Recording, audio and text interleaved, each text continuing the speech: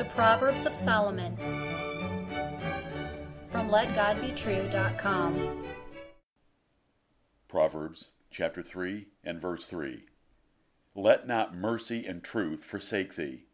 Bind them about thy neck. Write them upon the table of thine heart.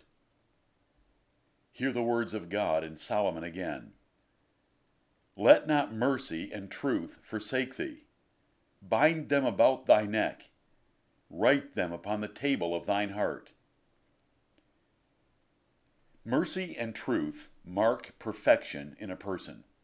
It is wonderful when they meet together. They lead to favor and good understanding with God and men. By neglect and sin, they are lost, so they must be carefully guarded and obeyed. Let mercy and truth rule your life. You cannot literally bind mercy and truth around your neck. They are character traits of wisdom and the Holy Spirit and cannot be linked to string, rope, or chains. The metaphor describes tight attachment to a person's outward life. Neither can you literally write mercy and truth on the table of your heart. This metaphor describes committing them to your affection and memory. Wise men are dedicated to mercy and truth on their inside and their outside.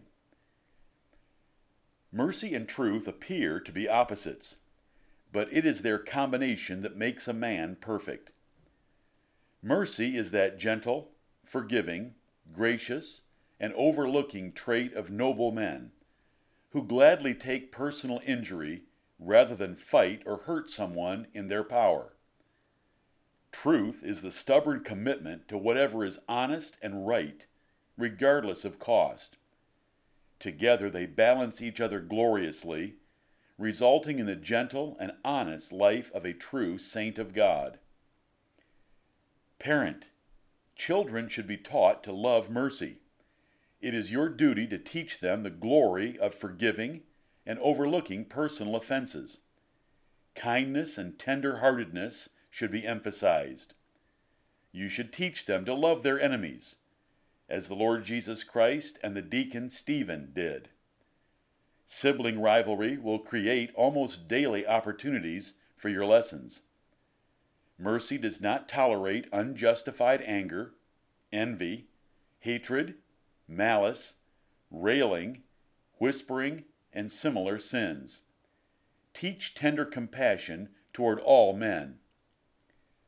Parent, children should also be taught to love truth.